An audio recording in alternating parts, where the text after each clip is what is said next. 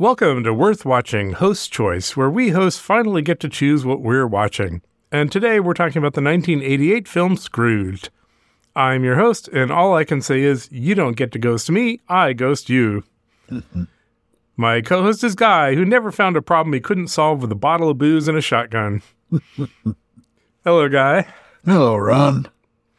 So, full disclosure to our audience, for the first time in however long we've been doing this, we kind of lost an episode, so we're doing it again. We'll see how this goes. Yeah, I blame Microsoft. 'Cause I couldn't figure out how to get my microphone working on Windows 11, and then we recorded on the cell phone, and it just didn't turn out well. No. Well, but, we get a chance to make it all the better. Yeah. So, you chose this one, and what's your background with this film? I saw it when it was in the theater in 1988. For whatever reason, I've always loved it. It has a lot of dark humor in it. I enjoy the performances. It's one of those movies that, for me, everything comes together. The music, the dialogue, the casting, etc., etc. So. Yeah, and it's, I think one of the reasons we decided to watch this one is it's just one of those films that keeps coming up in our discussions, and I'd never seen it. So it just was time. Also, I'll say ahead of time, and we'll touch on when we get there, there's an amazing number of crossovers with our Rage Against the Machine season and this movie. Oh, yeah. Yeah, we see a lot of familiar faces in there. Yep, and even scenes and that sort of thing. So now I will say that I've now watched this 3 times because I watched it 2 times in preparation for our first take at this, and then I watched it again today as a refresher. And I particularly didn't like the first half, but it could be Stockholm Syndrome, but as I've watched it more often, I've gotten a little more warm towards it. So we'll see. We'll see how that goes. All right. Okay. With that, let's jump into the movie. All right. Well, it starts off with we hear this Danny Elfman theme. He's written some good movie themes, and I think this is an especially good one. In fact, I was irritated back when I was in college. I bought the soundtrack album hoping that theme would be on it, and it wasn't. It was all the pop songs that are in the movie. And then later on, it was released on an album of Danny Elfman's movie themes, appropriately enough. Yeah, probably some licensing issue. Yeah, you know how those things work. But it's a good one, I think. It's this sort of creepy, haunting little children's choir going la la la, and kind of Amityville horror-like, if you ever saw that. But anyway, it's good. And then we see the Paramount logo, which we've seen. It's one of those logos that sometimes, depending on who's making a movie, they'll have a little fun with it. And this time they just zoom in and over the mountain, and you see a sea of clouds with a starry sky above it. And there's a star in the middle of it, presumably the Star of Bethlehem. And then it dives down through the clouds, and we go to the North Pole and Santa's village and workshop and all that. And inside Santa's workshop, it's pretty much what you'd expect. Very busy, very festive. A few of the elves have, little punk rock outfits on. But other than that, it's mainly your normal Santa's workshop. But that star that we saw, the Star of Bethlehem, was actually an incoming missile. And it lands in the snow outside the workshop, and everybody starts panicking. Then a snowmobile pulls up outside, and there's a man in a parka carrying a light machine gun who enters the front door, and everybody's in suspense. And then he pulls off his hood, and Santa says, "It's Lee Majors, the $6 million man." And I think this is one of those things where it works for us, right? But our younger listeners will have no idea, right, like who Lee Majors is. But when I was a kid, and I don't know, this probably was true for you too, but the $6 Million Man was huge to me. I mean, I watched it all the time. I kind of worshipped it. I mean, you had these bizarre slow motion things of him running along because he's supposed to be this sort of android guy who's, super strong and super fast and all this. Yeah, and I loved it. Yeah. But now, like, who the hell knows who Lee Majors is, right? Yeah. You don't hear much about him nowadays. But, he had quite a run, though. He had the $6 Million Man. He had the Fall Guy. He had been in a whole bunch of stuff back in the day. Wasn't the Fall Guy Burt Reynolds, or was he in there too? I'm pretty sure that was Lee Majors. You might be thinking of Smokey and the Bandit, maybe. Okay, now we got to look this up here. Wait a second. The Fall Guy. American television series. Lee Majors. Okay, well, you're right. I'm going to have to go back. I must be. But was that the stunt one? Because there was a Burt Reynolds one. Was a stunt one. Yeah, he's. I think there's a line in the theme song that mentions Burt Reynolds. Maybe that's what you're thinking of. No, okay. That made a lover out of Burt. I think that might be a line. No, that's not what I'm thinking of. Stunt man. Okay, more searching, and we'll probably take some of this out. But Burt Reynolds, stunt man TV show, because I'm absolutely sure. Okay, well, he was a stunt guy in the movie Hooper, which was which I had fun with. Wait, The Fall Guy season 1. There's something about Burt Reynolds here. Well, I'm reading an article here about it. It sounds like so. I guess The Fall Guy was sort of inspired by Burt Reynolds. I could swear he had a TV show where he was a stunt guy, but I guess you're right, and I'm misremembering. So I suspect the deal is that The Fall Guy was inspired by Hooper, in which Burt Reynolds played a stuntman. Oh, okay. And that it was Lee Majors. So now I'm gonna have to, and maybe again, maybe we'll find some excuse to watch at least one or two of the episodes of The Fall Guy. Yeah, that could be fun. And looking at the lyrics here, Burt Reynolds is mentioned at least twice in the opening theme to the show. So there's a connection. Well, gladly there. Cleared that up. Again, this is the kind of content you don't get on other podcasts. So in the movie, Lee Majors has shown up to rescue Santa's workshop. And I won't go into detail about what all happens because it turns out this is just a promotional television ad. But, I'll go into a little bit of detail because this is actually one of my favorite parts of the movie. I think this whole sequence is a lot of fun. And I love the fact that, Lee Majors comes in and, unveils his face and they're all like, oh, it's Lee Majors,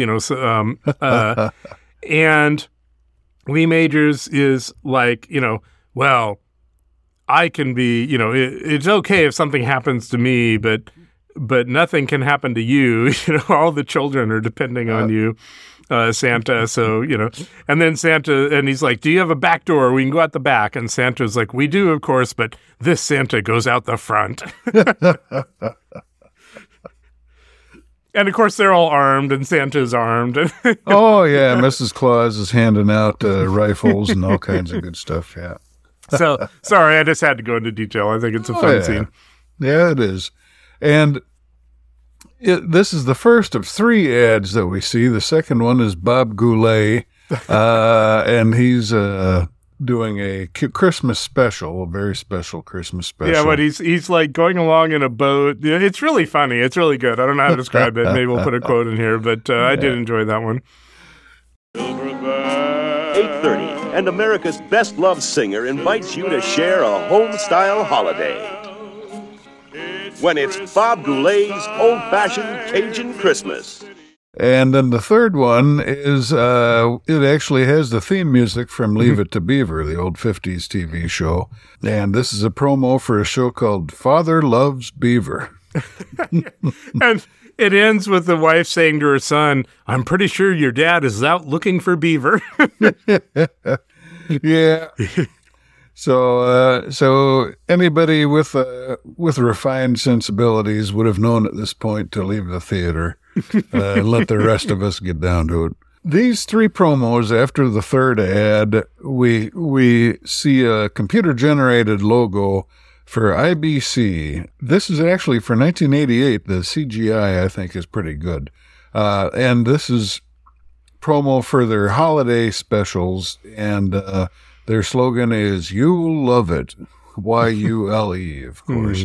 So that's how it starts off, and we find out that these promos are being watched on a big wall of television screens. This was 88, so there's still actual glass CRT screens. And it's the big office of the president of the network, Frank Cross, who is Bill Murray. They're watching these promos. After these promos end, he says nothing for a moment, and then he wants to see the Scrooged promo. So they fire that up, and it turns out the Scrooge is a big live production for Christmas Eve. It's the Christmas Carol, Charles Dickens's A Christmas Carol, with an all-star cast, and it's done live. It's going to have John Houseman, Buddy Hackett, Jamie Farr, Mary Lou Retton, the Solid Gold Dancers, a bunch of names that are very familiar to your hosts, but again, children today probably not.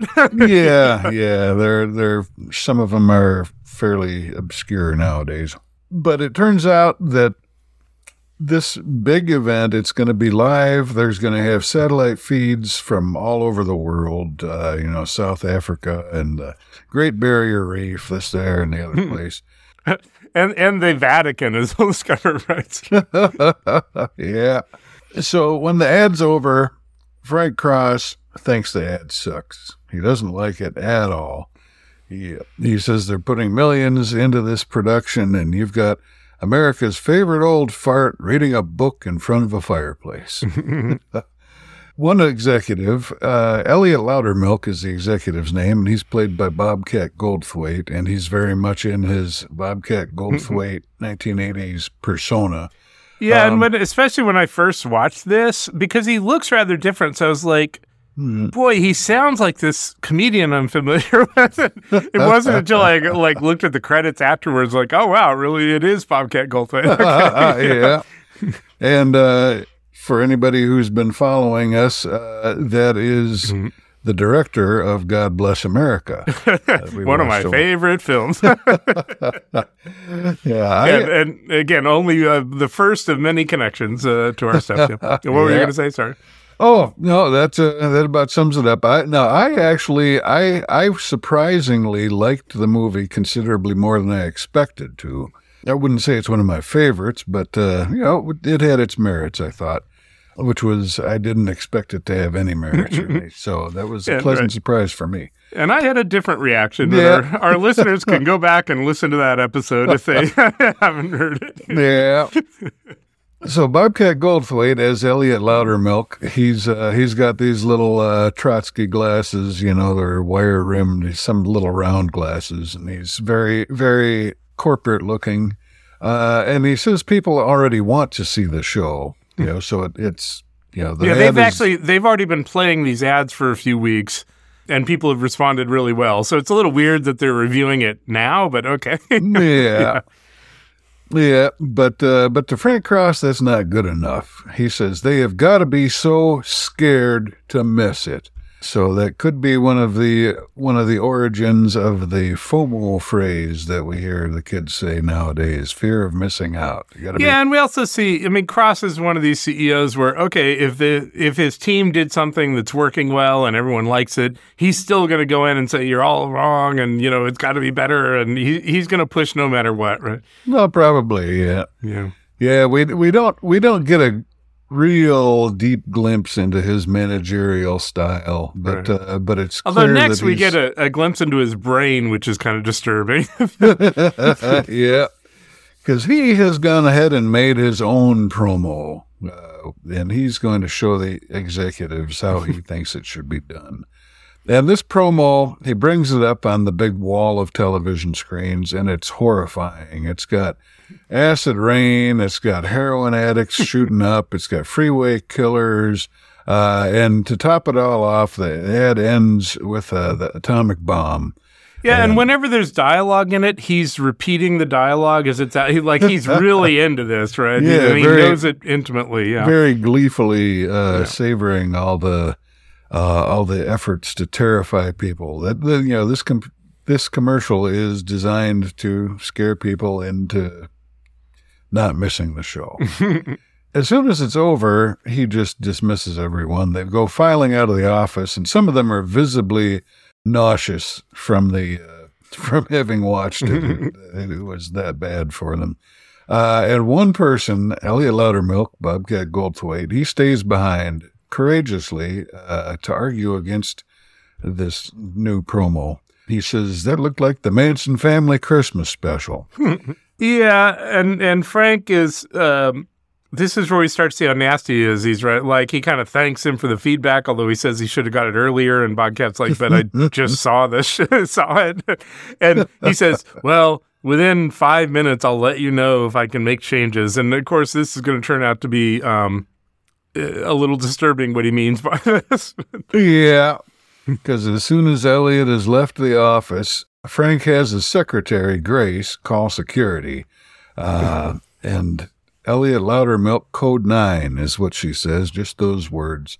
And that means he's fired. And we see him sitting out on the steps of the entrance to the building, and security brings out a box that contains his stuff. Right. I think he's saying, like, well, my wife will understand, and we're going to have to move to an apartment. And have to move to a studio apartment. Yeah, and this starts an arc, we're going to see. Yeah. The Elliot Loudermilk we'll see more of him as the show goes on. Frank Cross, meanwhile, is up in his office, and he's going over his Christmas list with Grace. She sends out his Christmas gifts every year, and it's everybody that he's giving any kind of gift to either gets a towel or a VHS video cassette player. And, I didn't, until this third time that I watched it, I did not recognize that he's doing the Santa Claus thing here, right? People are naughty or nice, and if he likes them or if he thinks they're important, they get a good gift, the VCR or whatever, and otherwise they get a towel, right? But I just didn't connect that he was being Santa Claus with the naughty or nice here. It's kind of funny. Oh, yeah. Well, it's not so much naughtiness as it is Q ratings. Yeah. Right? But, yeah, and his own brother, he was going to give a towel, but he tells Grace, be wrong once, and the person she is wrong about, we'll see later, she gives his brother the VHS video cassette recorder. So he's watching the plaza out front of the building as he's talking to her. He's watching with the telescope he actually has mounted in his office just to watch the plaza, so this must be a fairly common occurrence. And as Elliot Loudermilk is given the boot, he looks at his watch and he says, 4 minutes, 40 seconds, a new record. So the phone rings in his office, and it's Preston Rhinelander, who is the big boss. It's not Rhinelander on the phone. It's a call warning him that Rhinelander's on the way. And this is one of the connections to our previous films, because this is Robert Mitchum, who we, last week saw in Night of the Hunter. And one of the things I love is that, he's, I don't know, I don't recall the year difference. He's probably 20 years older or something than he was in Night of the Hunter. Probably 30, because Hunter was the mid-50s, if I remember right, and this was the late 80s. So, you're probably right. I was thinking it was 60, but you're right. So this is 30 years later, and a lot of famous actors being in a film like this when they're older, they would just be phoning it in, right? And he doesn't phone it in. He doesn't wink at the camera. I mean, he really plays this character, and I thought that was pretty impressive. Oh, yeah. He's very entertaining in this role. I mean, it's not a huge role. We see him mostly, we see him here, we'll see him in the restaurant and a little later, and then at the very end when he's at home watching the big premiere. But yeah, he's a fun little character, and he's Frank's boss, and he has seen a study that some school or something published on pets. They're beginning to watch TV. So he wants to add some pet appeal to the programming. And that's going to be Frank who's in charge of having to do that. Yeah, he wants them to put like mice and other things in there so that the pets will be interested, right? And it's kind of interesting because it also establishes that, okay, Frank is an asshole, but he does have to deal with an insane boss, right? And he has to keep him happy. He's like, okay, sure, we'll put some mice in or something, right? Although his boss does say they don't want to go overboard with it. And Frank's like, oh, no, of course not.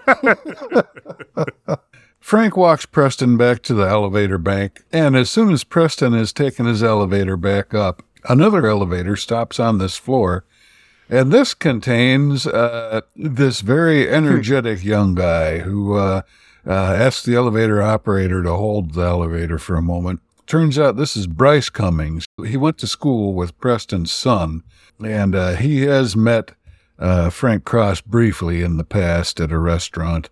So he just greets Frank and just long enough to get on Frank's nerves anew, and then gets back in the elevator and goes up to see Preston. So this guy is John Glover. I don't know if you're familiar with him, but he's a very interesting actor. I've seen him in lots of stuff, and he's always a very quirky actor. And so he definitely brings it here. He was in a TV show I liked a lot called The Unsinkable Molly Brown, I think. Anyway, so he's a really interesting actor and really good at being obnoxious, which he is in this. Yeah, you know. Yeah, very briefly, very soon in the future, Bill Murray will describe him as an L.A. slimeball when he's talking to his secretary, and he conveys that very well in the movie, I think. But I will also say, when we get there, he is a slime ball, but he's also competent, right? I mean, he ends up running the show, and it's clear, you know, he's really on top of things when we get there. But that is true. Got to give the devil his due. He does seem to have some actual production chops. But if you've seen Office Space, you picture Bill Lumbergh, you know, maybe 10 years younger, and he's very similar to that in a lot of ways. Maybe a little more energy, maybe a little slicker, but yeah, similar character. So Cross asks his secretary, Grace, to research Bryce Cummings, the L.A. slimeball. Says she will, or maybe, I don't remember if she says she will or not, but anyway, she will at some point, but she can't work late tonight because she's got a doctor's appointment with her son. And she's had it planned for months. It's hard to get an appointment with this doctor, apparently. And Cross doesn't want to hear about it. If she can't work late, he can't work late. But she's saved when it turns out that Bill Murray's brother is waiting in his exercise room. And his brother is actually played by his brother, I believe, one of his brothers. Is it? Because, so I know, Brian Doyle Murphy shows up later as his father. He shows up. Is this another brother? Yeah, then this is another brother. Yeah. Okay, I didn't recognize that. Okay. Yeah. So there you go out. They leave the office. They walk together down the street in New York City, and there's a sidewalk jazz band just busking there, you know, playing for coins. And I imagine everybody in the band is probably an accomplished musician. I know Paul Schaefer is in the band, and he's a good musician. I didn't catch that. But yeah, I'll mention it later. I mean, there are a number of actors who show up for like 30 seconds, and I don't know who they are, but I'm like, this has got to be a cameo because it just makes no sense to give this much attention to this actor if they're not somebody, right? Yeah. Yeah, although there is a lot in this movie that I think is just done just for the fun of it, you know, just little throwaway stuff. But yeah, no doubt many of these cameos are people who have some kind of significance beyond what we audience people know. So he bids his brother farewell. He distracts a woman who's calling for a cab, and while her back is turned, he hops in the cab and takes it. And this is an older woman, too, who's like got all these packages in her arms and everything. Yeah, right? She really needs the cab. Sweet old lady, yeah. And this is just to reinforce the idea that he's kind of a jerk. And the cab, he takes it to go to a Humanitarian of the Year banquet, and he's receiving the award. He's the Humanitarian of the Year. And he's almost certainly bought the award somehow. His speech is kind of ludicrous, of course, because it's right. His whole life is about helping people. Yeah, he talks about how he'd have to tell himself, stop giving. So the cab returns him to the IBC offices. He's going to keep working late, with or without Grace. And he leaves the statuette in the back seat. And the way this is shot, it looks almost like it might be a MacGuffin, like he's going to realize he forgot the statuette and be distraught. But no, well, you should mention that, at the end of his speech, of course, he's like, I will always value this. And he holds up the statuette. And of course, the first things he does is just leave it in the cab. Oh, yeah. I think he says, well, I'll always cherish this and all of you. And he probably feels about as much about everybody in that room as he did about the statuette. Right. So it seems like this could be a MacGuffin, but no, we never see this statuette again. Although we do later on, we'll see that he has in his office several Emmys that he really does cherish. Yeah. So again, that's sort of character development. He doesn't care about the humanitarian statuette, but the Emmys, that's what he does. That's something he's proud of. Yeah, understandable. He walks into the building. He's got this nice, sharp, black overcoat. The lobby security stands up to greet him, and he gives him this really, to me, it's amusing. He gives him a very exaggerated sneer before he gets in the elevator to head up to his office. Yeah, he's not one of those guys who knows, the name of everybody and their kids and all that. Yeah. Of course, neither am I, so what am I going to say? Yeah. So Grace and Calvin, we see the secretary, Grace, and her son, Calvin. He's just a young guy, probably, 9 or 10, something like that. But they're emerging from an elevated rail station, walking down the steps. It's at night. They've been to the doctor's office, and Grace is talking about this ineffective doctor they just visited. She says something to the effect of, $200 to tell me you don't talk. I know you don't talk. So that's, for those of us that didn't catch it, it's this Calvin is the Tiny Tim of this retelling of the Christmas Carol. Actually, it's funny because I didn't think of that. Obviously, it's very obvious, but I didn't think of that. But I have to admit, I haven't watched or paid attention to the Christmas Carol in a long time, so I don't think about it. So now we see Frank in his office. He's making a Stolichnaya and Tab.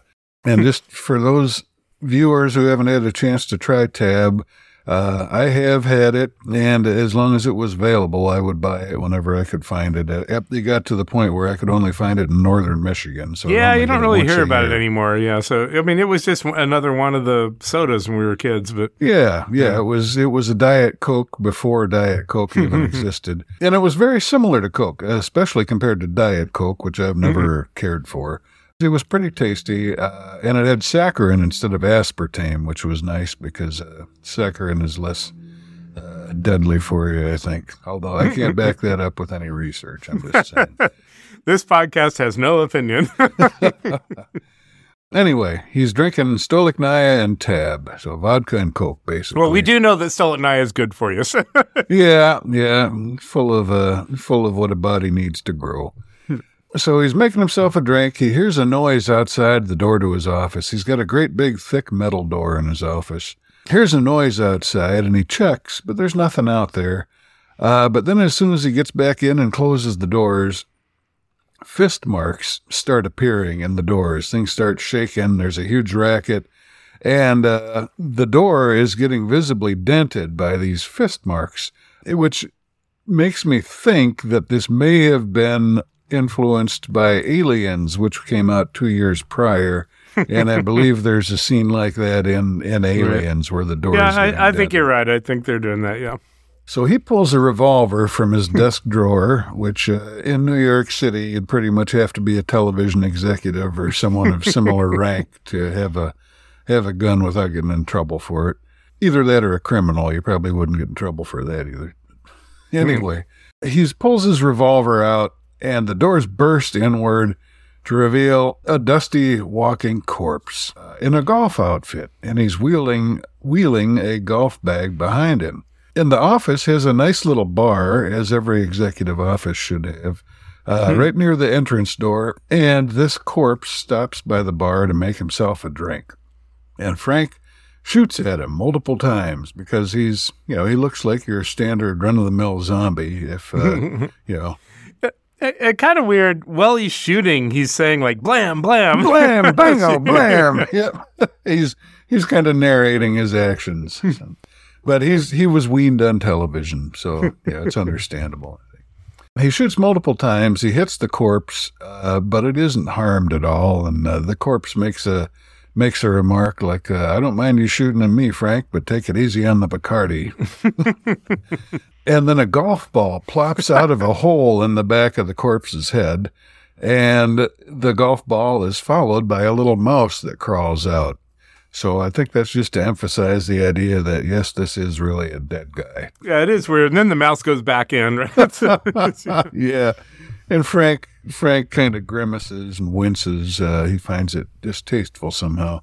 And finally, Frank recognizes this corpse. It's his old boss and good friend, Lou Hayward. He's been dead for 7 years.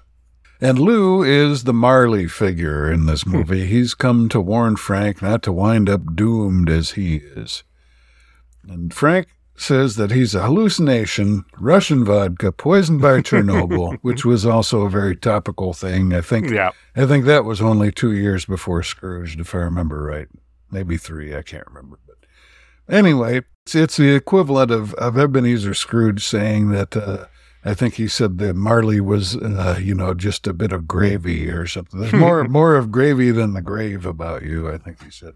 But so this is Frank's equivalent of that. And Lou Hayward, as they're talking about what a good businessman he was, Lou says, "Mankind should have been my business," which I believe is lifted directly from the Christmas Carol. I think that's something Marley actually said. And, of course, it transpires that Frank will be visited by 3 ghosts. The first he can expect tomorrow at noon, etc., etc. So Frank keeps making flippant remarks, though. He figures at this point he's just going to roll with whatever the hell is in the drink that he just had. Lou gets impatient with him. He's not taking it seriously, so Lou magically pushes him through the office window in a it's kind of an understated special effect, but I think it's reasonably well done. You see the office window sort of ripple as he pushes him through. Right. I think it is. So, yeah, he doesn't break the window. He literally just puts him on the other side of the window. So that's pretty effective. And then Frank is like, wait, people will think I committed suicide, which I thought was interesting because somehow it's important to him that, people not think that about him. Yeah. It is a little window into his soul there. And Lou dangles him out the window, just his dry old corpse arm grabbing Frank and hanging him over the busy city street, which is many, many floors below. And finally, as Frank is dangling there, this old corpse arm, the bones break, and Frank falls to the ground, and we see him fall all the way down. But then when he's just about to hit the bottom, we see him hit a floor, but it's not the pavement outside. It's the floor of his office. Yeah. And Lou is gone, and everything that was previously shot up or knocked down, the doors were all dented and dusty and pounded in. Everything's intact. The office is like nothing ever happened. And as he's lying there on the floor, the buttons on his speakerphone start pressing themselves. There's some invisible hand dialing the number. On the readout of the digital phone, or the digital readout of what was probably at the time still a landline type of phone, on the readout, the name says Claire Phillips, which is, to us viewers, a name that doesn't mean anything yet. He dashes to the phone and picks it up, and he leaves a message.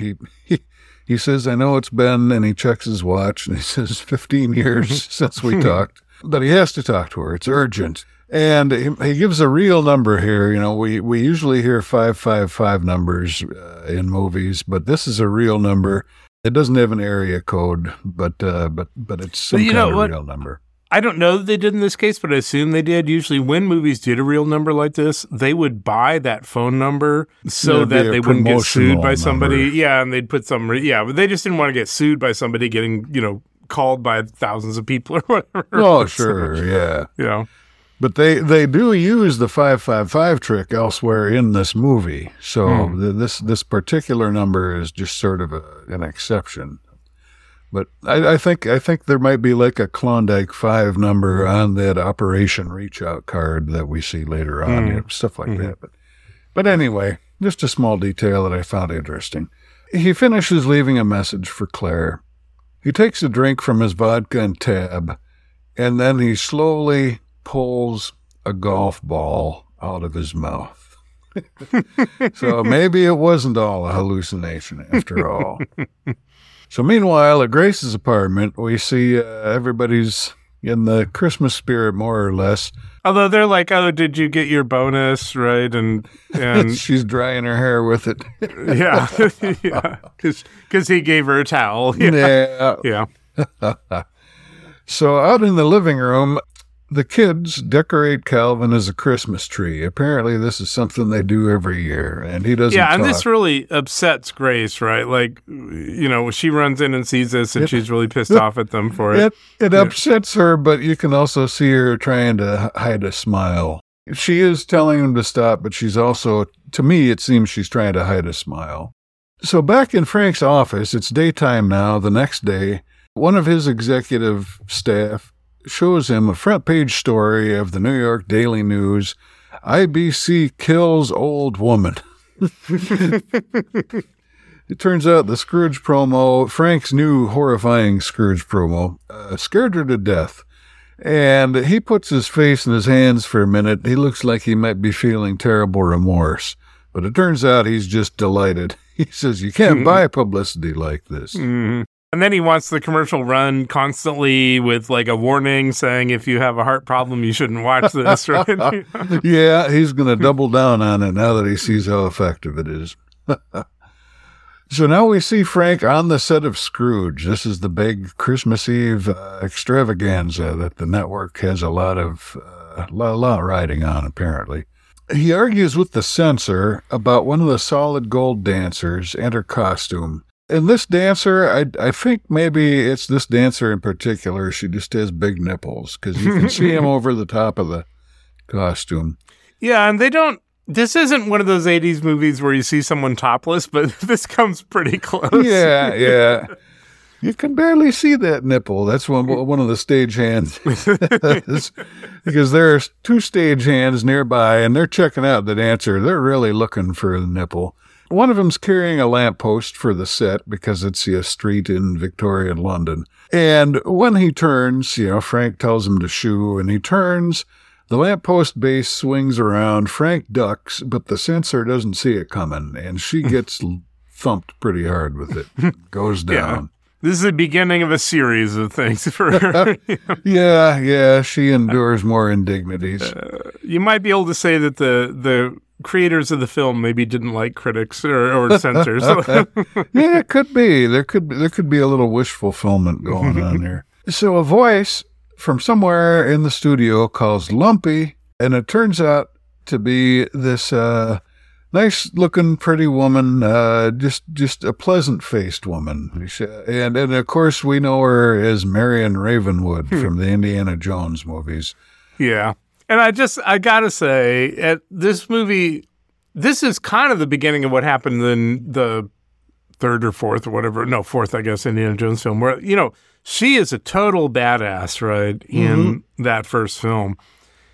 Here, she's a very nice, cheerful person, and she basically continues this character in Indiana Jones 4, which really annoyed me in Indiana Jones because it's like, wait, she's supposed to be this sort of alcoholic, tough woman who can punch someone out, and then in Indiana Jones 4, she's this totally, kind of like here, she's this totally nice, warm person, and I just felt like they ruined her character. That has nothing to do with this movie. It's fine for her to be a nice person in this movie.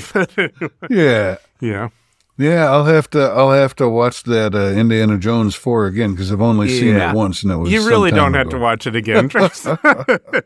And I will say, I'm saying right now, they're working on the next one right now. I will not watch it. There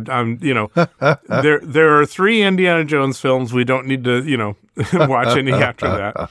Yeah. Oh, I'll probably check it out just to see what it's all about. But there does seem to be a trend, especially in 2022. I can't count the number of shows and movies and so forth that came out and people said, what the hell did they do to it? Well, and I would argue, I think a tragedy of Harrison Ford's career is that he's spending the last 10, 20 years of his career redoing his earlier classic films. as an old person. And, so Blade Runner 2049 was surprisingly good, actually really good. Yeah, I liked it. But I felt it was hurt by bringing him back. Star Wars was absolutely hurt by bringing him back. He didn't want to be there. He didn't turn in a good performance, etc. So I just feel like, wow, I would rather he was doing new material than just continually retreading his old stuff and, in my opinion, ruining it.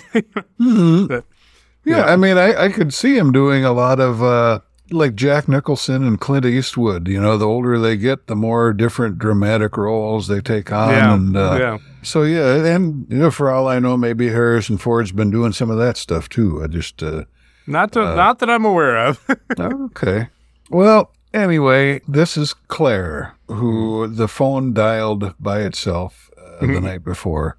And she's come to answer his urgent request for whatever he was requesting from her. And they seem very happy to see her, or see each other, rather. They're just smiling at each other. It's kind of they call it, I think in romantic comedies, when there's some adorable little scene where the characters meet for the first time, it's called a meet cute sometimes. Yeah. And this is sort of a reunion cute. They're just... Yeah, and she's absolutely the only person we've seen so far that he is nice to, right? And he clearly likes her, yeah.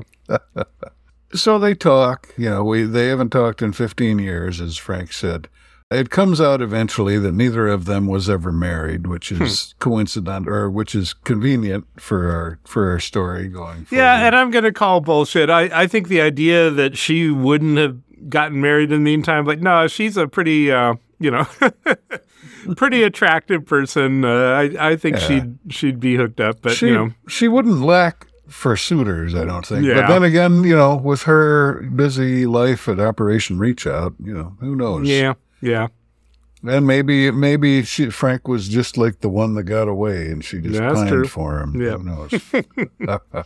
So they're talking and having a very pleasant conversation, but they're on the set of this show, and Frank is the guy in charge.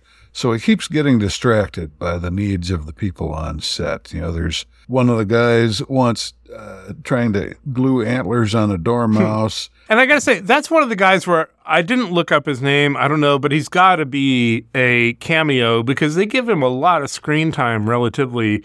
It just felt to me like, okay, this is somebody that I don't know who it is, but yeah. Yeah, could be. Because the deal with him is, right, they can't get these antlers to glue on to this mouse. And so then Frank tells him to staple them on, which upsets Have you tried staples? Yeah. Yeah. And then she gets very upset about this. Yeah. Yeah.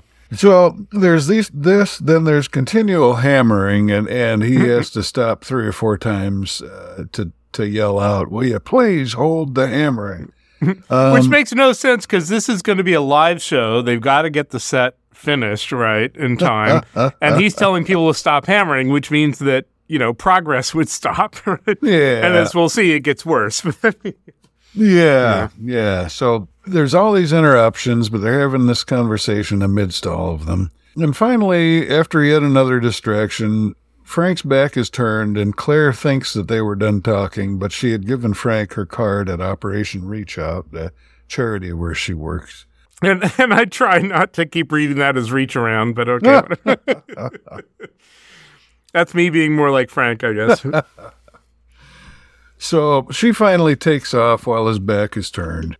And Frank probably would have gone chasing after her, except that Grace appears. She's got a call from a reporter. She's got some kind of portable phone. I'm thinking it must be hooked up to a battery pack because it looks like a handset with a cord on it.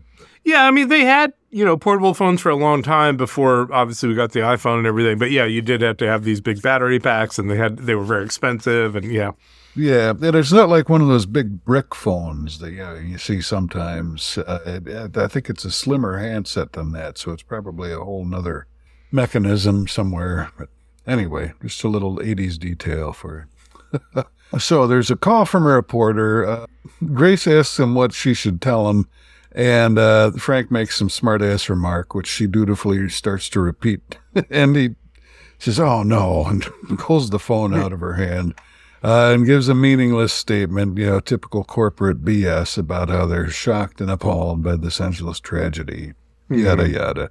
The censor, who was knocked out by the lamppost, now she's regained consciousness and she's in a wheelchair. And when Frank, for the last time, orders for everybody to stop the hammering, this is a particularly bad time to do it because the guy doing the hammering is in the middle of a pretty crucial nail that holds a wire that is holding up the set. So he stops the hammering and the false front of the set falls down right on top of the poor censor. Well, one thing falls down, which causes the entire rest of the set to fall down. Then there's a domino reaction after that. Yeah, there's a lot of physical comedy type stuff in this movie, more than you might expect. So after all that nonsense, we get to lunch at noon at a very classy restaurant, and Preston Rhinelander, Robert Mitchum, is there with Frank. They're sitting at a table, and Preston says he's taken the liberty of hiring someone to work with Frank on Scrooged. He knows that Frank is real busy. He's got a lot on his plate. Preston's trying to ease some of the pressure on him. And part of the thing about this show is they're not just doing the show. They're going to do breaks and go to Berlin and go to the Vatican, and the Vatican is going to bless all of Africa and all this. The Holy Father is going to bless the entire Zulu nation. Yeah. So I'm not sure how it works that everybody in the Zulu nation wanted to be blessed. But, yeah. So that gives, his boss, Preston, the excuse to say, well, you're so busy with all this, going around the world stuff that I decided to get you some help. Yeah. And Bill Murray, we don't hear him say it directly, but we sense that he sees this as a threat to him, because the guy who's coming along to help him could very well be his eventual usurper. Well, which turns out to be completely accurate. Yeah, because the guy who comes roaring into the restaurant fashionably late is the L.A. slimeball, Bryce Cummings. Bryce sits down, starts talking, and Frank begins to suspect that Bryce is the ghost he's supposed to meet at noon. And Frank starts acting erratically. He starts sort of giving Bryce the high sign, sort of wink, wink, nudge, nudge, like it's you're the ghost, aren't you? And that kind of throws Bryce off because he's not the ghost and he has no idea what Frank is doing. Frank's highball that he ordered is delivered, and when he goes to drink it, there's an actual eyeball in it. And that follows right on the heels of Bryce saying, there is no I in TEAM, but there is an I in the drink. So Frank is horrified, and he starts actually just shrieking in the middle of the restaurant and making a big scene. And only Frank can see the I that's in the drink. Nobody else can. So the waiter takes it away, and we see Bryce looking a little smug that Frank seems unnerved by his presence. So Frank gets up to go get some air, and he sees a waiter on fire, which actually this is another little ghostly hallucination. It's actually the waiter was serving somebody a flaming baked Alaska or some such thing. But to Frank, the waiter appeared to catch on fire from that. So Frank grabs a bucket of water, it was probably icing down a champagne or something, and pours it right on the waiter. And then he sees that the waiter was never on fire at all. I thought it was funny before that, his own waiter, when he's Frank's freaking out and pointing at him, and he's like, oh, that's a baked Alaska. You wouldn't want that. Yeah. And again, I think the waiter is another cameo, but. Oh, that's another place where they, it's another little grammatical thing. Throughout the show, we get little hints that Frank is somewhat of a stickler for grammar, but Frank asks the waiter if he's the ghost. He says, "Are you him?" The waiter says, "Are you he?" There's just a bunch of goofy little fun things in there. I think that's part of the reason that they don't.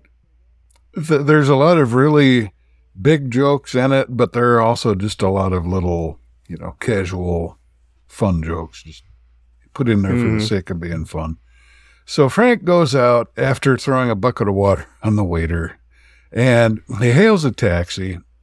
So a modern day, 1980s cab is about to pull up, and an old 50s checker cab pulls in and steals the spot at the last minute. And the ghost is the driver, it turns out. It's Buster Poindexter, or David Johansen, as his real name was David Johansen. But, I thought, and maybe I suspect he was playing it this way, I thought it was Tom Waits. Oh, okay. That's what he looked like and kind of sounded like to me. So, maybe he was doing him. I don't know, but that was my impression. Okay, yeah. I mean, Tom Waits, I think, has a little more gravelly voice than Buster Poindexter. But, yeah, I mean, I can see that. Yeah. This cab driver, he's the ghost, and he's smoking a big cigar, and he drives very recklessly. He's knocking down awnings, sticking out of buildings, and all kinds of stuff. And he drives by Elliot Loudermilk, who is sitting on the curb with a bottle of booze, and he snatches the bottle of booze right out of his hand as he passes by. Yeah, so Loudermilk is, continuing his arc of hitting bottom. Yeah. I think somewhere in here, obviously Frank is very upset and covering his eyes, but when they're going, about to hit a truck or something, they'll just go right through it, right? Because it's really kind of a ghost car. Yeah, well, especially once they start going back in time, because the ghost flips the meter on and it starts counting backward from 1988. And it goes back to the 50s, to the residential neighborhood Frank grew up in. And here is where they just drive right through a milk truck. And the cabbie says, "Go back to Jersey, you moron." This neighborhood has since been torn down, but it was there in the 50s, and 4-year-old Frank is on the floor. He's watching television. His pregnant mom is on the couch having a cigarette, and so presumably she's pregnant with the younger brother that we'll see a little later. Or we saw him already, actually, early on. The father, Earl, arrives home, and this is also one of Bill Murray's brothers. Brian Doyle Murray, who's probably the most well-known other Murray, Yeah, I believe he played the mayor in the Ghostbusters video game. But yeah, he's been in various things, a fairly recognizable face. He might have been... He was in the Vacation films, I think, yeah. Could be, I can't remember. I think he might have been a cast member on Saturday Night Live for a while, in the later years after Bill Murray was off of the show. I could be wrong.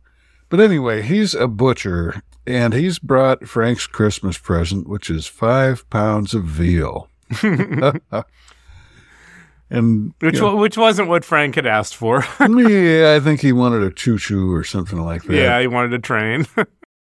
Frank gets teary-eyed seeing his mom and hearing her call him Frankie Angel, which is exactly what the ghost had said would happen. It'd be Niagara Falls, just like when Attila the Hun saw his mom. Frank, as they're leaving, he's trying to justify his life to the ghost. The ghost says he never did anything except watch television. And Frank's trying to recall big things he accomplished, with a winning home run and running through a field of wildflowers. But it turns out every event he remembers was actually something that happened to characters in television episodes. So then they go forward in time a little bit to 1968 in the offices of IBC, where Frank is now the president. Back then, he was in some lowly position, probably a mailroom clerk. And he's handing out envelopes, even though there's a party going on all around him. And in fact, the ghost mentions that the Christmas parties at IBC were a tradition since the golden age of television, until Frank took over. So in addition to everything else, he stopped the Christmas parties. So he really, Frank has obviously gone downhill since the 1960s. There's a nice party going on. One of the employees is a nice young lady who's Xeroxing her buttocks for handing them out to everybody. She invites him to go get some Chinese food, but Frank says, "Oh, no, didn't you hear? They're putting cats in the Chinese food." So the elevator door closes and takes the ghost and Frank to later that night, where Frank gets smacked in the door as someone exits a supermarket or just a neighborhood market. Oh, you said smacked in the door. He gets smacked in the head. Oh, yeah, smacked in the head by a door. is somebody's exiting a neighborhood market, and that is, of course, Claire. The door hits him in the head, and that's how he got the name Lumpy that she had used earlier.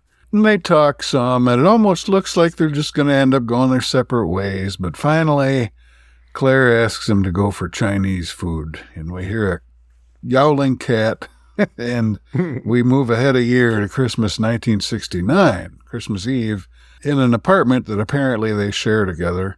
They're opening Christmas presents. Frank got Claire a set of Ginsu knives, the ones that can cut through tin cans. Yeah, again, I don't think the kids today would have seen those great ads where, you have these knives and they're cutting a tomato and then they're cutting a tin can and then they're cutting this other. It's just one of those classic, these knives are going to change your life. Yeah. I've never had one, so who knows? Maybe they would have changed my life. So he got her the Ginsu knives, and one of my I have many favorite lines, but one of them is, "I've never liked a girl enough to give her a dozen sharp knives." And she got him a copy of the Kama Sutra, a nice big hardcover, fully illustrated edition with pictures of actual ancient Indian statuary, doing all the positions. Yeah, it was amusing because they show shots of that, and if you were to freeze frame it, you can see some pretty explicit stuff in there. Yeah, you would have to squint. It's not exactly not to say that I did that. I'm just saying. Yeah, and they probably never reckoned on HD video coming to home video either. Frank mentions at one point, Claire asks him if they opened presents on New Year's Eve, on Christmas Eve when he was a kid. And he says, if it were going to spoil, we opened it the night before. And this is where the fact that he uses the subjunctive here, that he says, if it were going to spoil, I had never noticed this before, but later on, he actually corrects his brother at a party when his brother fails to use a subjunctive. So it's just a fun little detail that I had seen the movie probably 6 to 8 times before, and I've never caught that. Well, it reminds me of a little thing with my family, which is, we were poor, so a lot of times we didn't really have money for presents, but what would happen is on Christmas Eve, us kids would badger our parents into allowing us to open one gift. And of course, an hour later, it was complete carnage. Everything's been opened. Our family had no discipline whatsoever. Well, I guess as long as everybody got the presents, that's what counts. Yep. That's the meaning of Christmas. All right, let's see. What else happens? Oh, then after this touching gift exchange, which ends up with him holding Claire in his lap while she's barking like Lassie, and we'll give them their privacy at this point. Yeah. But, we jump ahead to 1971, where we see the 1988 version of Frank is in the audience of the Frisbee the Dog show. It has these little bleachers for the kids to sit in and watch the show as it's being filmed, kind of like the Peanut Gallery on Howdy Doody or, that sort of thing. But 1971 Frank is in the dog costume. He is Frisbee the Dog. So at a commercial break, Lou Hayward, the network president, he invites Frank to dinner. Now, we have already seen that Lou knew who Frank was because he talked to him when he was handing out those envelopes at the Christmas party. And he asked, did you notice a Christmas party going on around here? So they're already acquainted to some extent. But now Lou is making dinner plans with his secretary. His wife's out of town, so he says, I guess we'll have to take you to dinner instead. And he invites Frank, and he says, bring your girl, Claire. But Claire, as soon as Lou departs to do his business stuff, Claire shows up, and Frank's all excited. He's been invited to dinner with Lou Hayward, but she reminds Frank they've had dinner plans with their friends for a month.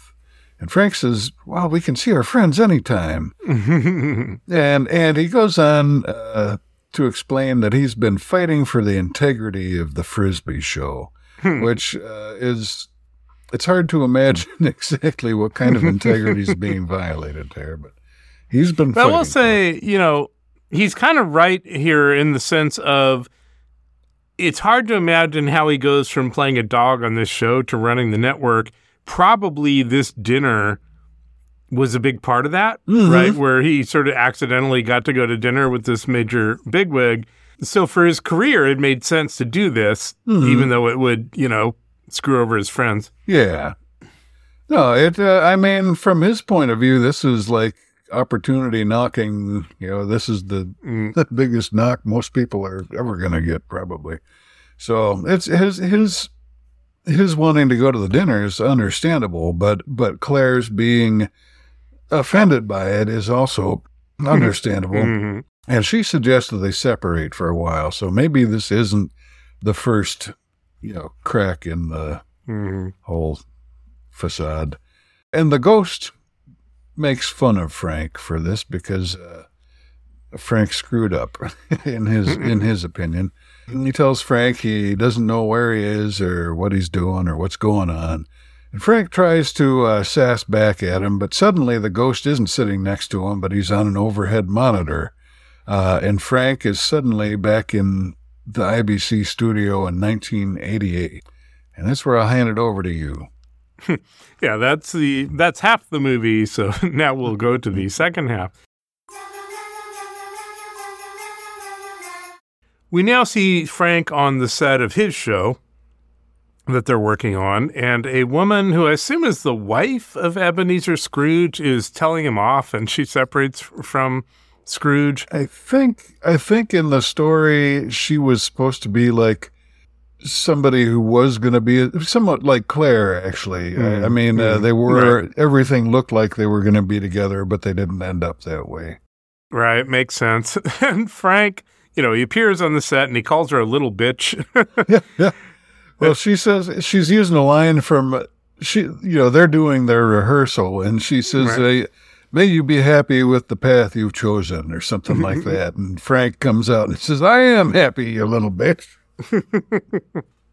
So thankfully it is a rehearsal, but Frank believes he's back now. He's kind of, everything's okay now. Nothing is wrong. Then he says nobody would be so good and kind and wonderful if they didn't have a trick up their sleeve. That's right. Claire's got some master plan. And now we see Loudermilk coming out of a trailer where he just gave blood for a few bucks. And it's funny to me because my parents actually did this. We were poor and they would actually go and give blood so we could go to a movie or something. That's pretty funny. Yeah. It's a common trope, I think, or cliche. I actually should look into it and see if I could make a few bucks that way. So now we see Frank walking along the street, and he's monologuing about how as a rich person, he's so miserable. And then he stumbles across the 9th Street temporary shelter, which is where Claire works, which he knows from that card she gave him. And he walks through the building ranting about what his future wife will be like. She's going to serve his needs and wants. And there's a woman on the staff who's like, oh, another crazy person. Okay, we'll help you out. A wild and woolly one. Yeah, she wraps him up in a blanket and sits him down. And then 3 customers of the shelter approach him. And the first of these is Michael J. Pollard, who we saw in Bonnie and Clyde, right? He was the gas station attendant who joined them. He was the first addition to their gang, yeah. So one more connection to our films. And I pat myself on the back that I recognized him in that, from Scrooged, even though he was considerably younger back then. But yeah, he has a very distinctive look, and he's very short, right? So for some reason, these 3 people who approach Frank believe that he is Richard Burton. They keep calling him Dick. And he talks about how he's been thinking a lot about the past and how he could have made different decisions. And she says, are you talking about regret? And he's like, yeah, I'm talking about regret. And she says it's never too late. And he now wants to take her out to Chinese. And the volunteers tell Claire that the fuses have blown and she is needed, so she can't go out with them. And also the A&P didn't send any turkeys, so she has a bunch of stuff she needs to handle. And he seemed to be like getting better, but now he just immediately reverts back to his old self. And he says they can just go to the hardware store for fuses and they can look up A&P in the phone book to get the turkeys.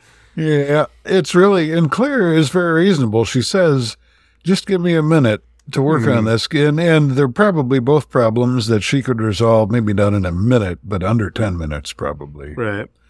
But Frank tells her she needs to fire these women, and she's like, well, they're volunteers. And he says they're volunteers because no one will pay them. They're incompetent, and when she insists on dealing with this stuff, he blows her off and gives her advice. He says she should scrape them off and save herself, and he walks out. And on his way out, and this will become important, Michael J. Pollard asks him for $2 so he can heat his place, and of course Frank refuses. Back at the studio, the scantily clad dancers, and when I say scantily clad, they are scantily clad. Yeah, they could be more scantily clad, but they've got like coats with tails. So certainly for family time on TV, not what you would necessarily expect. Yeah, they're not really in the real Victorian spirit of the Christmas Carol. And then we see John Houseman rehearsing his lines. And John Houseman is this very classic actor and producer. He worked with Orson Welles, and he did The Paper Chase. That's what I saw him as a kid. Again, nobody now knows what The Paper Chase is. Yeah. Back in the 80s, he was he was sort of a distinguished, slightly stuffy appearing kind of guy, Yeah, you always have, that kind of guy who's like introducing shows on PBS or whatever, right? Yeah, and that's what he was doing in the very first promo we saw. He was reading this little book, in front of a fireplace and being the host and so forth. Yeah. Then we see Buddy Hackett, which is another great essentially cameo here because, you compliments it. And he's playing Scrooge and he's rehearsing. And Bryce gets on his case for getting his lines wrong and then calls for a dinner break. And he says it's 1 hour and that includes walking time. So he's definitely, cracking the whip. And then he sees Frank and asks how he's doing. And Frank is annoyed because he's the one who's supposed to call for the meal breaks. And Bryce is like, oh, of course. Well, here, I'll bring everyone back. And you can tell him. He holds the megaphone up to Frank's mouth and everything. Yeah. And now that everybody's off the set, the lights start shutting down. And Frank is disturbed. And we get a spotlight on our next ghost, Carol Kane. And this is one of my favorite parts of the movie. I like her a lot. She is fun, yeah. So she's dressed up in a pixie costume, including wings, so she should be very delicate. Yeah, fairy godmother type, yeah. Yeah. And she flies delicately toward Frank and kicks him in the balls. And there's a little easel next to her that says the ball breaker suite instead of the nutcracker suite. And she announces that she is Christmas present. And she then punches him, and he wakes up in Harlem. And they're at the house of his secretary, Grace, and she has 2 girls and the silent boy. And the kids are passing around some kind of Christmas gift, which is like a puzzle with some balls rolling around inside it and stuff, and none of them can solve it. So they put it down and leave the room. And then the silent boy brings the puzzle to the window where Frank and the pixie are. He can't see them, and he solves it in seconds. And Frank is impressed at his intelligence. Mm-hmm. And the pixie tells Frank that the boy hasn't spoken since he saw his father killed 5 years ago. And Frank doesn't remember that Grace's husband died, and Carol Kane, the pixie reminds him that Grace was wearing black for a year. And he thought that was just a fashion thing. Everybody was wearing black. Yeah, I'm on Frank's side. I wouldn't notice this kind of thing. The pixie says it's the boy's choice. Only he can break the spell of his silence. And as they watch the family play, she tells Frank that he should be paying Grace more. And then she starts punching him and stuff until he agrees. She wouldn't get past HR with all this. And then, bizarrely, she starts doing raspberries on his stomach. Well, she's imitating what the family is doing because one of the kids is down on the ground and they're doing raspberries on him. Right. So she does that to him, and then she says the next stop is downtown and punches him again. And they're now at Frank's brother's Christmas party in present day. And the family is playing Trivial Pursuit, and Frank knows the answers to all the questions. And then his brother is opening the present from Frank, and it turns out that, Frank said he would get a towel, but Grace actually sent him a VCR. And it's like a, really modern, the best of the line, so he's very impressed. Top of the line Pioneer VCR. Yep. And his brother's wife talks about how his brother always invites Frank. Frank never comes. When's he going to learn and stop inviting him? And he says, never. He's my brother. Then we get this Trivial Pursuit question. What was the boat that took them to Gilligan's Island? And Frank is insulted. It's such an easy question. And his brother answers SS Mackerel. Of course, Frank knows the real answer, and he's offended. And now, the pixie wants to leave. Frank refuses. So she picks up a toaster that someone had as a gift, and she smacks him in the face with it. This is pretty funny. It's a toaster. Yeah. And I think, when we first recorded this in that effort that went pretty well, except for the part about the sound recording, we had a little talk about Carol Kane, probably for the benefit of younger viewers. Some newer shows you might have seen her in would be, she was Lillian in The Unbreakable Kimmy Schmidt, and I believe she played the Penguin's mother in Gotham. So those are some newer references. One that the kids wouldn't know is she was in Taxi opposite Andy Kaufman. Andy Kaufman, right. And she was like one of the only actresses who could be as weird as him, right? So after being smacked in the face with the toaster, Frank wakes up in a freezing sewer under the sidewalk. He can see people walking above him because it's one of those cases like in New York where there's a grate above him on the sidewalk, but no one will help him. And then he sees Michael J. Pollard, whom he'd refused to give $2 to heat his place, and Pollard is sitting there completely frozen. It's a good effect, and I assume it's him. I assume it's not a doll or something, but it's really, whatever they did, it's really effective. He really does look frozen there. Yeah, he manages to hold real still. And, he's got icicles off his face, that sort of thing. Oh, yeah. And then Frank crashes through the sewer door to get out, and suddenly he's on the film set. He's running into everything. And he starts some barrels rolling, and one of them hits the sensor. So, throughout the evening here, the sensor has been getting abused more and more. And Bryce then gets Frank removed from the set and says, oh, you can supervise things from your office. He's kind of treating him like he's kind of sort of a, old person with dementia or something. Yeah. And Bryce calls the elevator, and it opens, and there's a figure of death, and Frank goes crazy. He's like, oh, my God, and he thinks it's real. But it turns out it's just a costume actor for the show. So Frank goes up in the elevator, and the show is about to go live, and Mary Lou Hinner is practicing. I don't remember if we said this earlier, but her bit is she is Tiny Tim. But at the end of the show, what she does, because she's a gymnast, is she does this whole run and flips and stuff on a pad, and then lands on her feet and opens her arms. So it's kind of a bizarre she's supposed to throw away the crutches, then do some backflips and And Frank is in his office drinking vodka and staring out at the harvest moon. And I enjoy the way he mixes his drink here, because he's got this giant glass of vodka, and you can just see him tap a couple drops of tab out of the can into it. And the live show is starting, and John Houseman begins his intro to the show.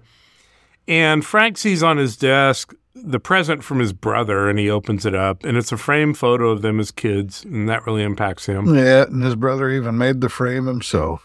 Yeah. And Frank is watching the show as the ghost of Christmas Future is about to show up. And behind him, and it's a pretty good effect for, the time, there's this matrix of TV monitors at the whole wall. That was actually what they were watching in the very beginning of the movie.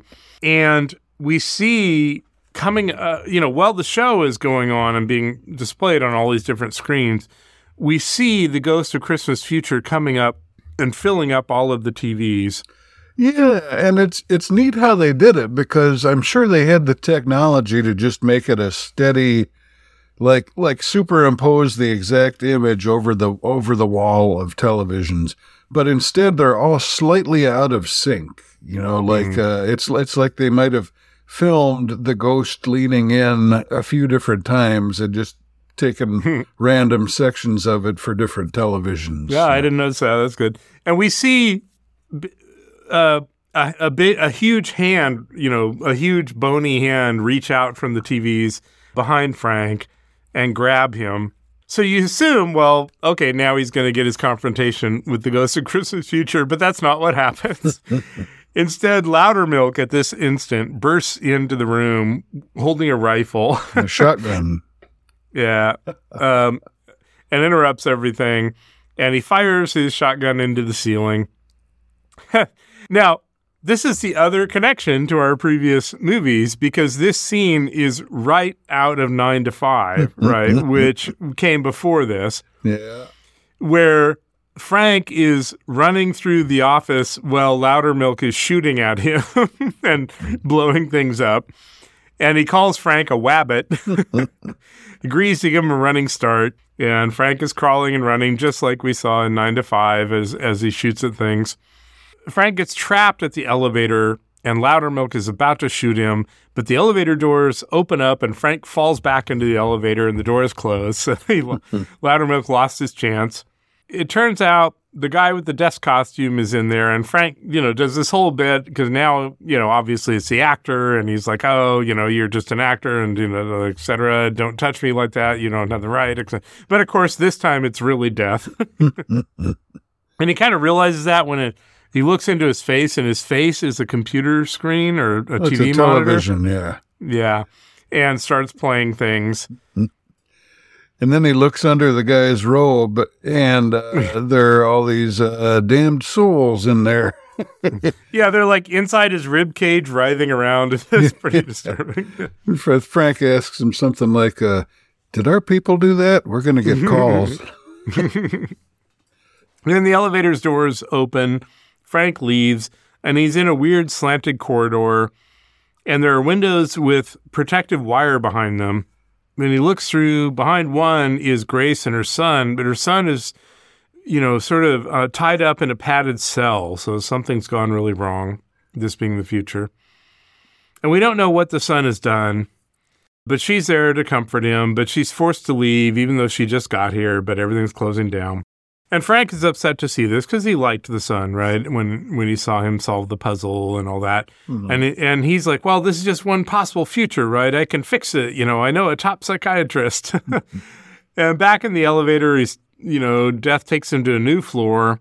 And this is really weird because it's a future very rich and elite and heavily made up Kate Claire, right? His girlfriend, the absolutely perfect and empathetic woman, but she's no longer empathetic.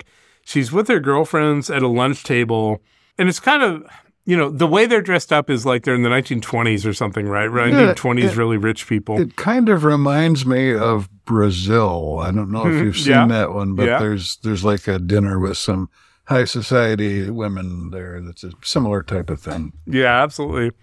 There are some poor and hungry kids begging them as they're trying to eat lunch, and Claire tells her friends that she wasted 20 years of her life on pathetic creatures like these, but she had a friend, Frank, who told her that she should scrape kids like this off of her, and that was a big, lesson, and she insists that the waiter get rid of these kids. Yeah.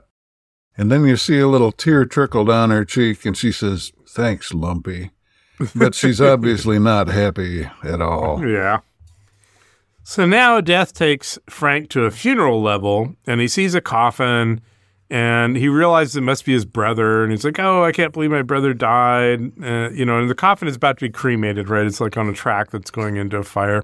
And he's like, oh, I'll send his wife something or whatever, except then his brother walks into the room, and eventually Frank realizes the coffin is his. Yeah. And I wanted to just mention here that the priest in this scene is Michael O'Donoghue, who he was on early Saturday Night Live as Mr. Mike, and there's a biography of him called Mr. Mike. But he was one of the co-writers of this movie, and apparently he was not happy with how it turned out. He wanted it to be even darker than it actually ended up being, and it's a pretty dark movie as it is in spots. But Mr. Mike wanted it to be much darker. So I would really enjoy reading the original script if it ever. Yeah, but I'm going to say this may be one of those cases where the studio is right. Like, I'm not sure this should have been darker. Because it's pretty damn dark already. Yeah, there's certainly a lot to be said for its current state. So I'm curious, though. I would like to at least read what they had planned. So once Frank realizes it's his coffin, he gets very upset and he runs over and tries to keep it from being, going into the fire. And then he's inside the coffin, pounding against the lid, and his legs are burning. And this, again, very similar to a scene in Kill Bill where she's in a coffin. So another connection to our previous films. Not nearly as drawn out as it is in Kill Bill. And I'm not sure Tarantino was actually influenced by this, but it's just kind of funny. Yeah. That, Frank is pounding on the coffin lid, and then he finds himself in an elevator, and he's pounding on the elevator door. And the door opens, and he falls out, and he's like, holy shit, I'm alive. And he's extremely happy to be alive, and he's wandering around, talking about how great it is and all the stuff he's going to do. What he doesn't notice is that Loudermilk is behind him, still pointing the rifle at him, about to shoot him. But when he notices Loudermilk, he doesn't care. He grabs him, spins him around the room, kisses him, takes his rifle, and then, call back to earlier, he does a raspberry on his stomach. And Loudermilk is confused, and he's like, I am looking for Francis Xavier Cross, who's clearly not you. And Frank says, that's me, but it's not me. And on a nearby TV, a bell goes off, and Frank realizes the live show isn't over yet, and he has a chance to be involved. So he gets in the elevator to go to the set. Yeah, and he hauls Bobcat Goldthwait into the elevator with him. Oh, that's right, yeah. And on the set, Buddy Hackett as Scrooge is leaning out a window, telling a local boy, I assume Tiny Tim, to find him the biggest goose in London, and he tosses a coin to the boy, but Frank is the one who catches it. And meanwhile, Loudermilk enters the broadcast booth with his shotgun, and he takes control of the booth for Frank. And on the live show, Frank says the boy who is supposed to catch the coin is doing a great job, and he starts monologuing about how he's the president of the network. And Robert Mitchum and his wife are watching all this on their TV at home, and Mitchum is quite upset, obviously, and he picks up the phone to fire Frank immediately.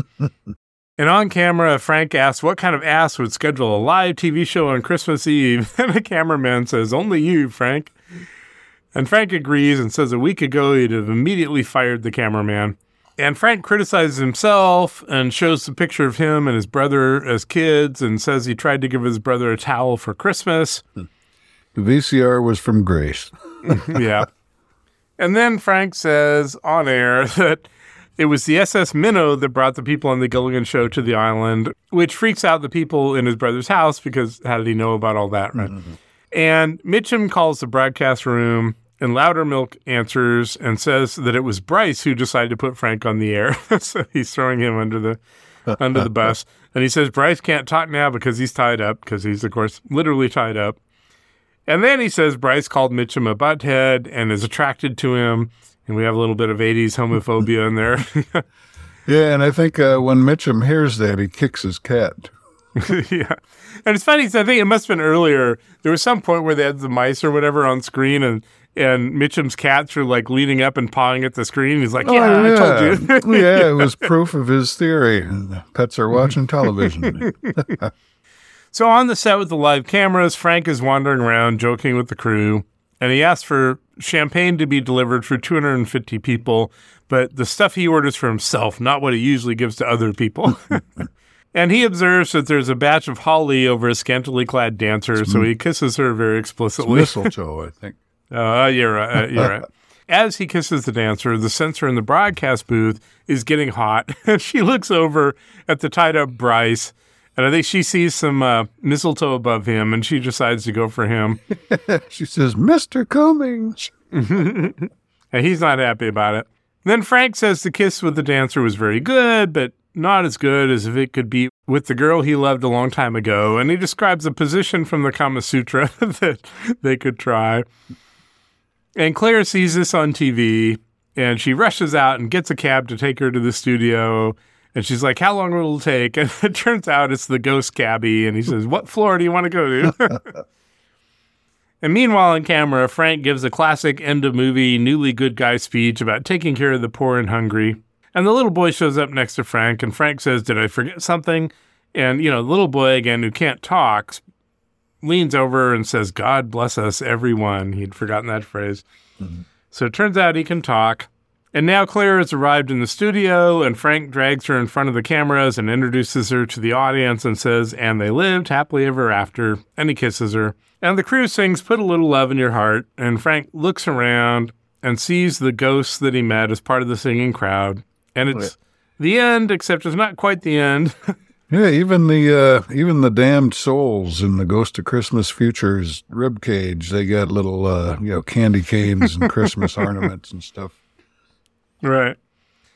So now Murray approaches the camera and says, feed me, Seymour, feed me, which of course is a reference to him being in Little Shop of Horrors, yeah. Yeah. And he then directs the different sides of the theater to join in on the song and makes fun of them and such. And then we get the real end of the movie. Yeah, and Little Shop of Horrors, to call back to a long-distant episode at this point, I mentioned in one of our episodes that Ghostbusters was one of my 3 favorite movies about Bill Murray in New York City. And this and Little Shop of Horrors are the other 2. Okay. And that's the end. So I have to say, the first time I watched this, I agreed with Ebert. And in Ebert's review, Roger Ebert, he said, Scrooge is one of the most disquieting, unsettling films to come along in quite some time. It was obviously intended as a comedy, but there's little comic about it. And indeed, the movie's overriding emotions seem to be pain and anger. This entire production seems to be in dire need of visits from the Ghost of Christmas. And when I first watched it, I mean, that first, half or whatever where he's being a real asshole really was a turnoff to me. And it wasn't like he was being an asshole in a charming way, right? I mean, this was just a really bad guy and his very bizarre worldview where he thought their commercials should be all about, the end of the world or whatever for the movie. But as I mentioned, watching it a couple more times, probably because I know where it goes and everything, it softened on me, that first part. Yeah. Well, I think a lot of this stuff, when in that first part, Bill Murray, I think, comes across like even when he's saying things that are harsh, there's just that certain Bill Murray-ish kind of winking quality, that it's hard to take him too seriously, which of course gets Elliot Loudermilk fired. But so yeah, I mean, and of course it's been so long ago since I first saw it that I can't remember my original reaction to it. Really, I remember I liked it well enough to watch it again. Right. But Well, it reminds me of a movie like Blade Runner, right? Like, or even 2001, where if you just watch them once or twice, many people are like, oh, this is boring, or I don't understand what's going on. And it's really when you watch it like the 3rd, 4th, 5th time that the movie works for you, right? Now, I'm not calling this movie either of those. In fact, I would say here's my worth watching review, right? Is it worth watching? I'd say, it's okay. Fair enough. If you want to watch it. There are many things I would recommend you watch before that. But unlike, say, God Bless America, which I hated, I don't hate this, especially after a couple times of watching it. So you have my blessing if you want to see it. Very good. My worth watching review would be one of my very favorite movies, probably in my top 10, and I can't really account for it. It's just one of those movies that somehow strikes a chord with me. The combination of elements in it just adds up right for me. So I can see that not everybody would feel as affectionate towards it as I do, but I just have always enjoyed it. There you go. Well, yeah, I think everybody should have their films that, work for them and not necessarily everybody else. Yeah.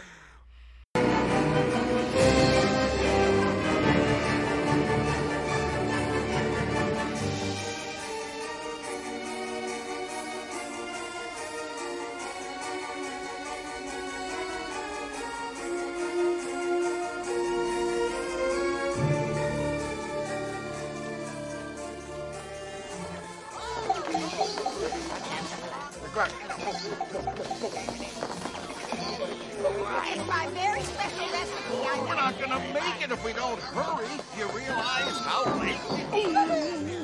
I told you you're gonna break those toys. Oh, wait! Santa Claus, come quick! Look! Incoming! Take cover!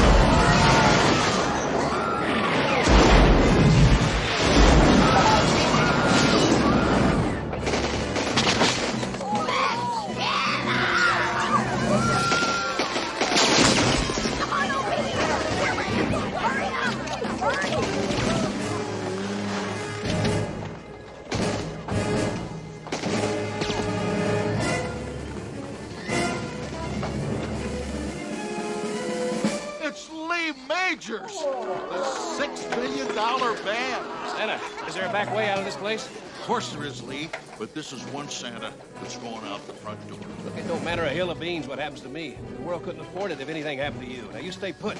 Oh, that's very nice of you, Lee. And Lee, you're being a real good boy this year. Yes, you sure have. 7 o'clock, Psycho sees Santa's workshop. Eat this. And only Lee Majors can stop them. The night the reindeer died. 8:30, and America's best-loved singer invites you to share a home-style holiday. When it's Bob Goulet's old-fashioned Cajun Christmas.